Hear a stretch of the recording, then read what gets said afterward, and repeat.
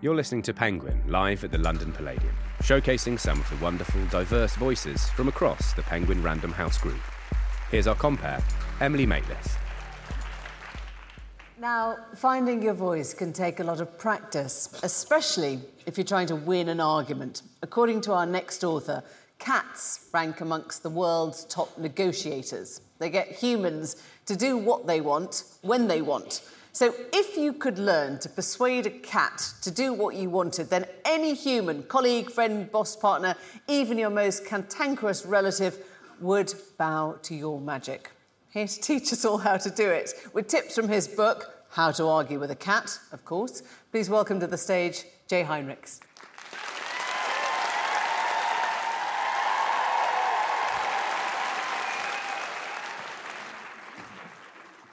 So I have an experiment I'd like to conduct with all of you, partly because I know how you British people are famous for your public displays of affection, right? So that's what we're going to do. I want you to close your eyes. Close them. I can tell some of you aren't closing your eyes yet, so I'll wait. Now imagine what you're about to have for dinner tonight. Smell it, taste it. Now, if you want to argue like a cat, you need to understand the sound of smell and the smell of smell. Now, everybody, go like this. Just do it. That wasn't loud enough. What do you think we're doing? We're purring. Now, let's take it a little farther. You can open your eyes. Lean in toward each other, the person next to you, and do it again. Come on. Purr. Come on, people, this is serious. Purr.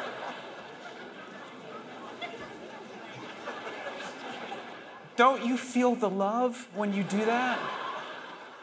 All right, we're still experimenting here. So now lean in again toward each other and sniff the other person.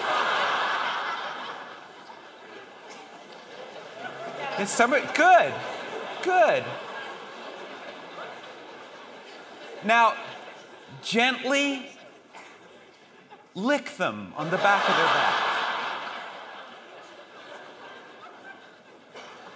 Some of you are not ever going to do this, so maybe we won't.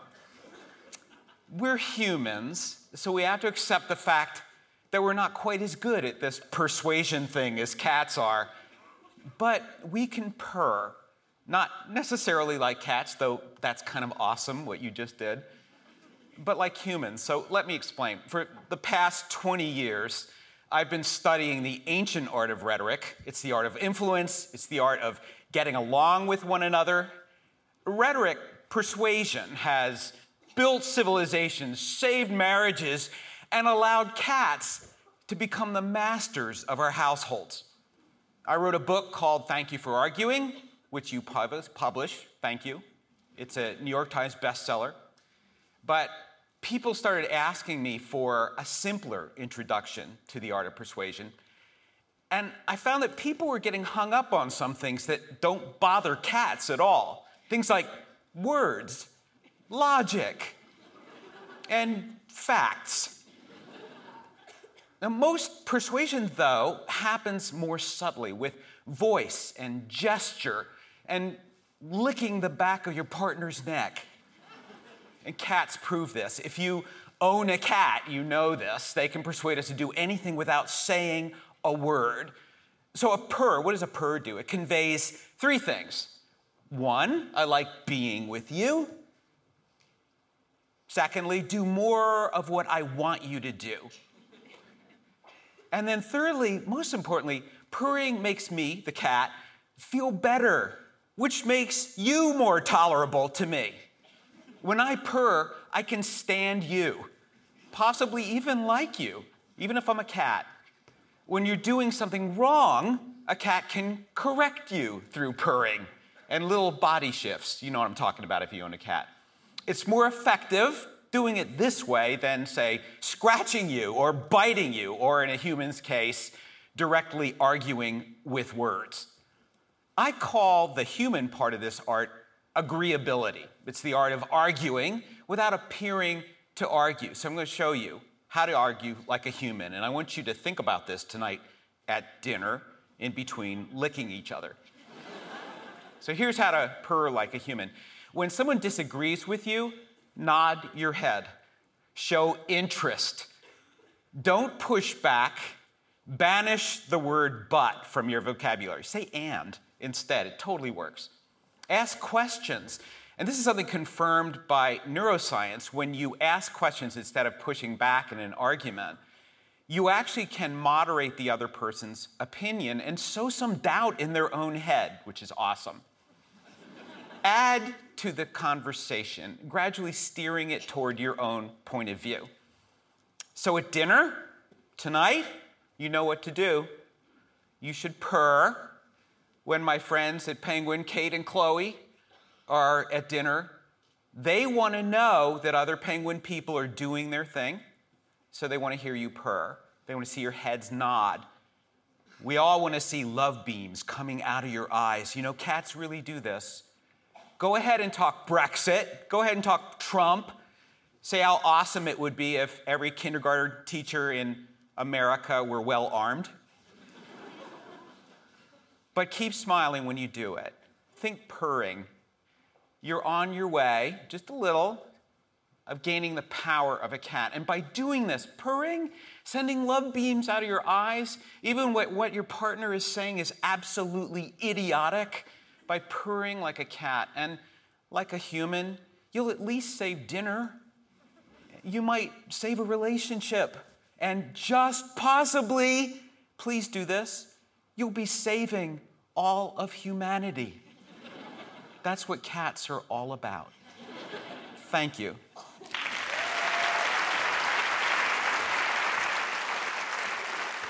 We come to the penultimate section of our show. It can be a big responsibility to give a voice to victims and people who can't speak for themselves.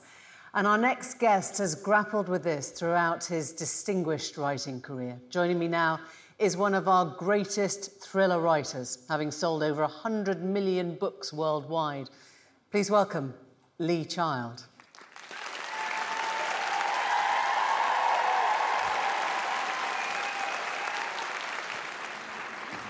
It is extraordinary, Lee, to be in a position where you can give people a voice right on behalf of victims. And I wonder how that feels, how you came to that.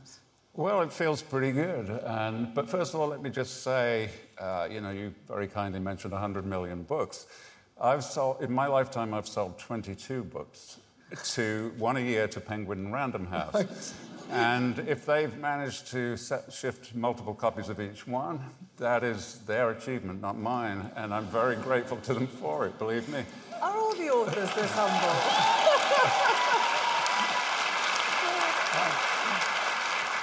And in a funny way, the victims, these are crime novels, obviously. Yeah. And in a crime novel, as opposed to real life, where nothing really works out like it should, you know what it's like if your house is burgled. They're never going to find the guys. You're never going to get your stuff back. If your car is stolen, you'll never see it again. Right. Life is lived with this buzz of dissatisfaction and frustration. And so we love a crime novel because you bet they're going to find the guys. You're going to get your stuff back. And if it's a Reacher book, the bad guys are going to get shot in the head. So that's a tremendous source of satisfaction.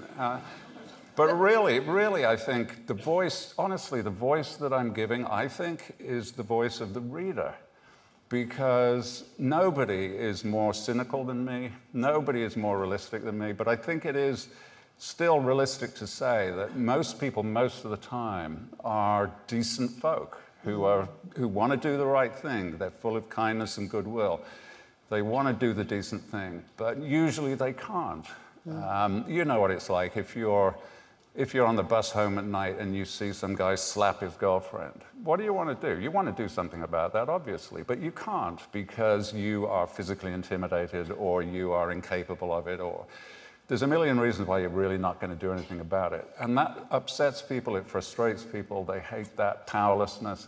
And so vicariously through Reacher, yeah, they're going to stride down the aisle of the bus and they're going to hold the guy out by the collar. So he is our alter ego. Yeah, he's really landing the punch that we know we wouldn't do. Yeah, that you want to do, but you can't. Yeah. I really think that's it.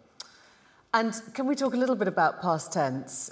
It's very curious. It starts with Jack sort of going past pawnbrokers. Well, it starts with a failed relationship, which sounds sort of perfect as well, doesn't it? Yeah, all Reacher's relationships are failed. This is the man with sort of no digital footprint, no sort of connection to the world. I wonder how important that is. Well, I mean, that's really super important in two ways. I mean, the pawn broker one is the Midnight Line. Past tense, I can't tell you what it's about because I haven't finished it yet. I have no idea. I don't know what happens, and then when I finished it, I'll need Marianne Velmans, my editor, to read it to tell me what it's about. Yeah. But yeah, the Midnight Line, it starts with the woman, and that's Reacher's perpetual problem. He loves intelligent, smart women. But of course, the more intelligent and the more smart the woman, the quicker they realize this ain't going to work. Right. You know, it's fun for 48 hours, terrific. And after that, no future. So off she goes. He's left alone. And he gets on the bus, and the bus stops for a toilet break. And he walks past a pawnbroker, and in the window, there's the usual pile of junk, including class rings, which are a big thing in America. When you graduate high school, you get a big gaudy ring. All of that stuff. And it actually began at West Point, which is the military academy. They're the first people that ever had class rings. And sure enough, in this pawnbroker, in the middle of nowhere, is a West Point class ring, 2005. And it's tiny. So therefore, it's a woman cadet. And it's not a great year to graduate 2005, because immediately you would go to Iraq or Afghanistan. And why on earth would anybody who has survived 4 years of West Point would then pawn their ring? It's inconceivable. So Reacher knows here's a woman in trouble. He's got nothing better to do, so he buys the ring and demands the provenance. Where did this ring come from? And the pawnbroker says, what is this, Sotheby's? And Reacher says, you better tell me who you got it from. And he does eventually, and then it's a question Reacher traces it back and back and back until he finds the original owner. And you look at, and it's very contemporary in a sense that you're looking at US military veterans, scars, the trauma, their opioid dependencies as well. Was that something that did that come from, I guess, real life that you wanted to sort of enter into? Yeah, it did, and it was unusual for me because I'm not really an issues writer. Right. You know, I'm not the sort of guy that is ripped from the headlines. So it was unusual that it was in the news as well, and it was really because I was musing about how to solve these big problems. And America is spectacularly bad at solving these big problems because they will not necessarily face the facts. Because some of the facts are inconvenient. And if you've got an inconvenient fact, it's better to look away from it, they think. But I think the way to solve a problem is to look at the facts. And there are some inconvenient facts about opioids, which are that these addicts are people that have really hard lives, hard lives. Real wages in America for working people haven't risen in 40 years. A lot of industries disappeared. These people got nothing to do. They quickly become addicted. And the fact that we're not facing is that for a lot of these people, that opioid high is the best feeling they've ever had in their life. And so until we tackle that, we're not going to solve the problem. Scolding them is not going to do it. We've got to remove the need instead of attacking the actual drug. So you've now dabbled with, if you like, you know, these real sort of, if you like, almost campaign issues, real life issues.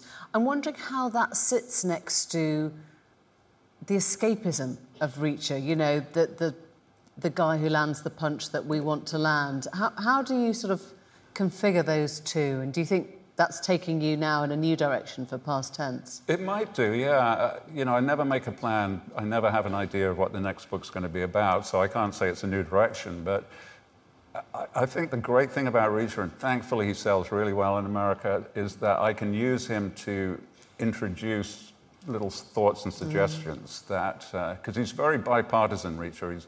I'm sure that 50% of my readership are Trump voters. And if I can whisper in their ear, what about this, what about that, then I think that's a really good subliminal. thing. Yeah. So, will there be sort of gun legislation, or how far would you go? I've done that in previous books. You know, Reacher says, never tell a soldier that guns are fun. And he makes the point, you know, do carpenters get sexually excited about a Black & Decker electric drill? Not really. You know, so why do people get so turned on by guns? This is another thing that America is not facing. Yeah. One more thought. When you're taking on the sort of forensics, does that fascinate you? Do you sort of want to be the scientist at that point? Yeah, I love that. I absolutely love the forensics. And, you know, Sue Black was supposed to be here, couldn't get down because of the snow. And I read her book and absolutely loved it. Sue Black was going to be joining us, but from Aberdeen, sadly, she couldn't fly. She's a forensic anthropologist, isn't she? Yeah, written a brilliant book about life and death, which it really chimes in with what Reacher says. I mean, hers is a book-length thing. Reacher would say, shit happens, get over it. That's what she's saying, basically. And it's a terrific book, and I love the detail. And there was I had a thing with Sue a while ago where they were making a new mortuary up there in Aberdeen because they found this new technique and it required a building and they needed £1 million. And the idea was that all our readers would vote for the name on the mortuary, you know, which author would produce the most number of donations. And I was really keen to help, but I did not want to win because then it would have had to be called the Child Mortuary. Which would not have been a good idea. We wouldn't have found some sort of alternative, you know, what was that one, the boat called? You know, Boaty McBoatface. Boaty McBoatface, Morty McMort. Oh, gosh, I won't go there. That sounds terrible. But, Lee, a real pleasure to talk to you. Lovely. And best of luck with Fast Tense. We look forward to it. Thank you.